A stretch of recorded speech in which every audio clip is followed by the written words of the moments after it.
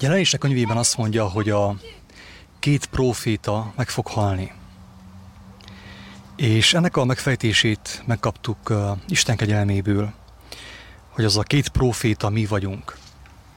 Nagy valaki úgy írtsa, hogy Levike és én, vagy nem tudom bármelyikünk, hanem mindenki, aki megkapta az elhívást Istentől, megkapta az életfájának a tudását, ismeretét, és akikben ugyanaz a szellemiség van, ami volt Mózesben, Illésben, Jézusban, akik ugye arra hivatottak, hogy megszólítsák az embertársaikat, hogy kijöjjenek a világ rabságából, világ fogságából, úgy, hogy Isten nevét, az Úr Jézus nevét segítségül hívják, megismerik Istennek a kijelentését, ami nem más, mint a Jézus tanítása, az ő evangéliuma.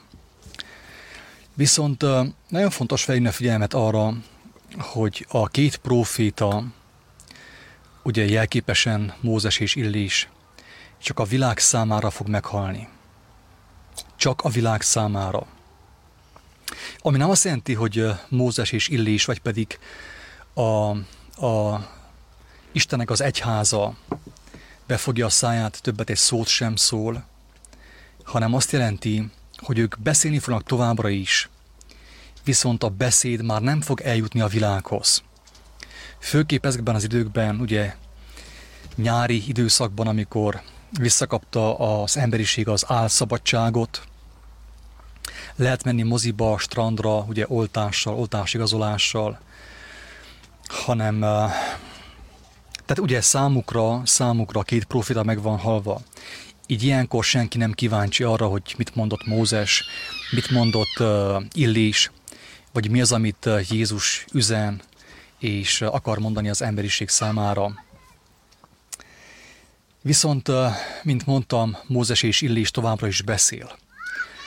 Mózes és Illés, ahogy a két próféta, továbbra is beszél, és továbbra is hallatják a hangjukat egymás között. Egymás között. Ők továbbra is bizonságot tesznek, és ők továbbra is megerősödnek az Istentől kapott bizonság által. Tehát, hogyha mi vagyunk a két próféta, akkor nem azt jelenti, hogy akkor mostantól mi is elmenjünk Görögországba vakációzni, bevakulni, visszavakulni a világba, hanem azt jelenti, hogy továbbra is szólunk Isten lelke által, viszont mi is érezzük azt, hogy Isten lelke most ezekben az időkben, ugye ebben a nyári időszakban nem arra vezet bennünket, hogy a világiakat szólongassuk, akik már nem akarnak hallgatni, mert jó dolguk van pénzük, esznek, isznak, napoznak, vakációznak és strandolnak, hanem azokhoz beszélünk, akik ugye részei annak a közösségnek, akiket az Úristen az ő asztalához fog ültetni. Tehát bátorításképpen szeretném ezt mondani és üzenni azok számára, akik megkapták az elhívást, hogy legyünk figyelmesek, legyünk résen, ahogy Jézus mondta, virasszunk, szüntelenül imádkozzunk, hogy azokat a kijelentéseket, amiket Isten most ezekben az időkben szán az ő népének, az ő gyermekeinek, azt meghalljuk, bevegyük, úgymond, megemészszük, és meg is osszuk egymással. Mindenki úgy, ahogy az neki megadatik. Legyen az a világháló segítségével, vagy bármilyen más eszközzel, ugye élőben, legfőképp élőben, akár találkozásra, ugye, ahogy volt régebb, ugye az apostolok és az ő barátai összegyűltek házanként. Nem dísztermekben, és nem ilyen arénákban, sportarénákban, hanem házanként összegyűltek.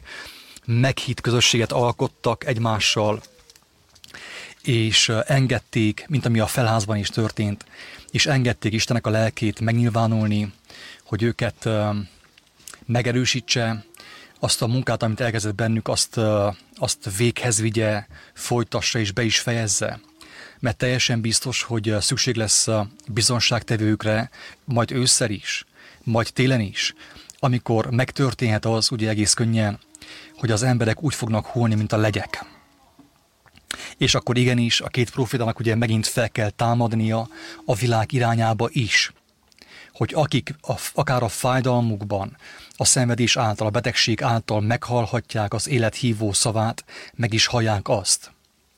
Tehát ugye mostan szünet van, a 2 prófita halott a világ számára, de a 2 prófita nem halott Isten elhívottjai számára, úgyhogy továbbra is fontos vágyakozni a mindennapi kenyérre, annak a megtörésére, ugye házankénti megtörésére, és mindenhol, ahol az Isten úgymond indít, és arra bátorít, hogy beszéljünk, ne fogjuk be a szánkat, beszéljük azt, amit ad nekünk éppen most.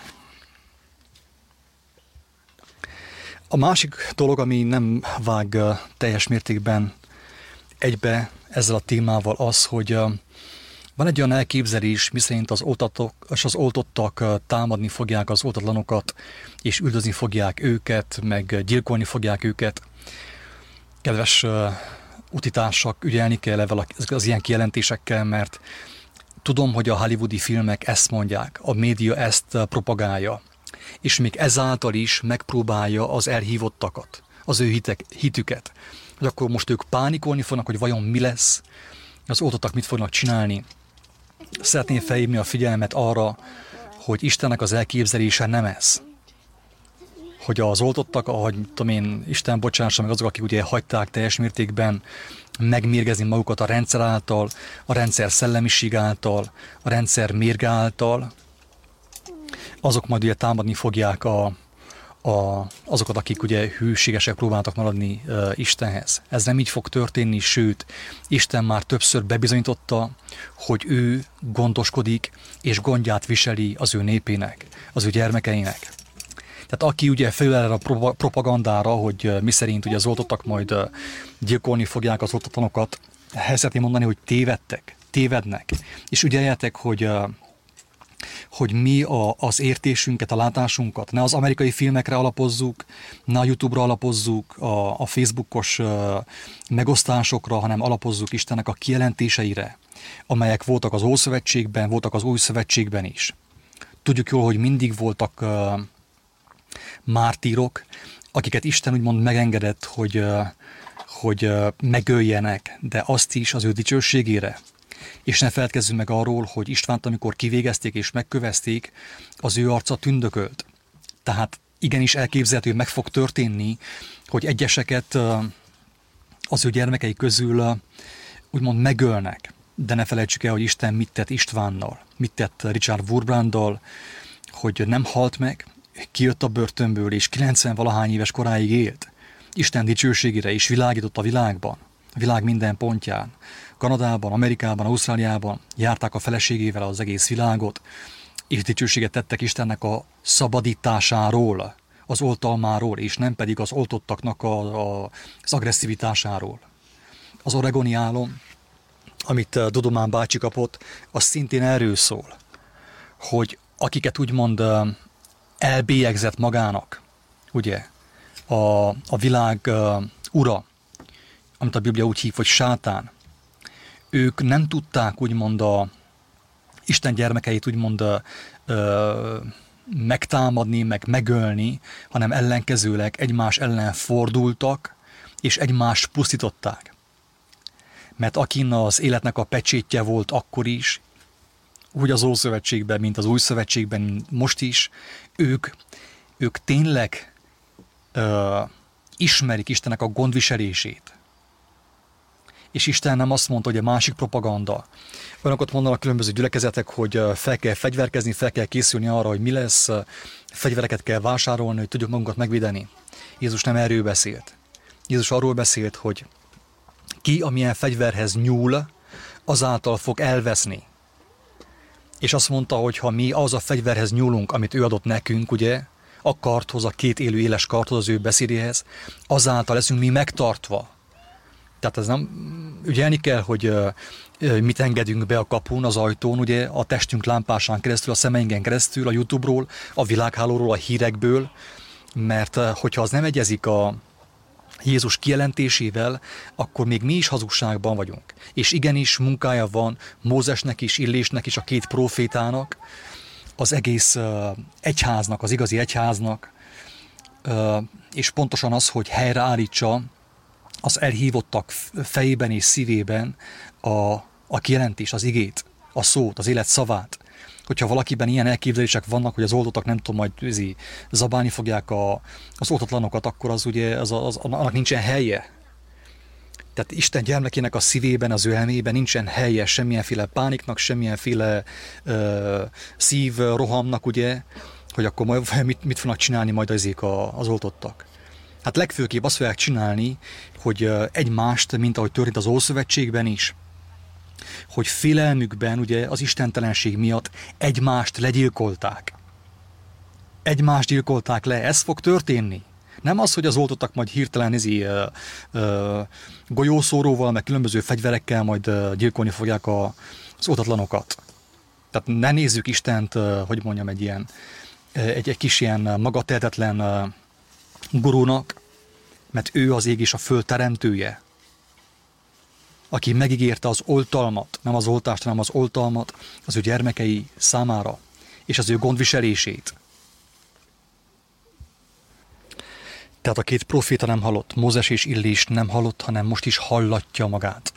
Hallatják magukat, ma is hallják őt.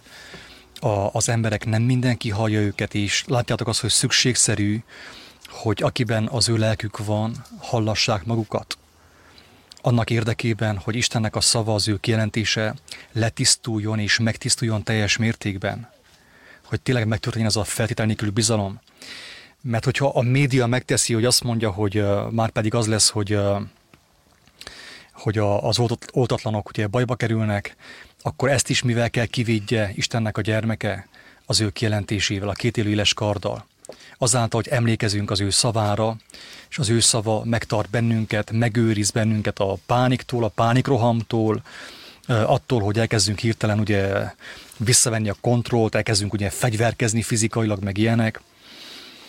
Tehát az ő szava ettől megóv bennünket. Eszünkbe juttatja, hogy ne aggódj, ne félj. 366-szor mondta el Isten, ugye a Bibliában 366-szor van leírva, tudtommal, vagy 365-ször, hogy ne félj. A média meg fog próbálni, ez az ő dolga. De úgy gondolom, hogy a médiának a dolgát mi nem kell átvegyük, az ő szerepét. Hogyha a média azt mondja, hogy mit tudom, hogy félnetek kell, mert összejönnek majd az oltottak is, vagy nem tudom, mit fognak csinálni, akkor mi nem ezt mondjuk, hanem mi azt mondjuk, amit Isten mondott, ne félj, mert megváltottalak, neveden szólítottalak, örökre az enyém vagy, a gondviselőd vagyok, az oltalmazód vagyok, a bátorítód vagyok, és a vigasztalód vagyok.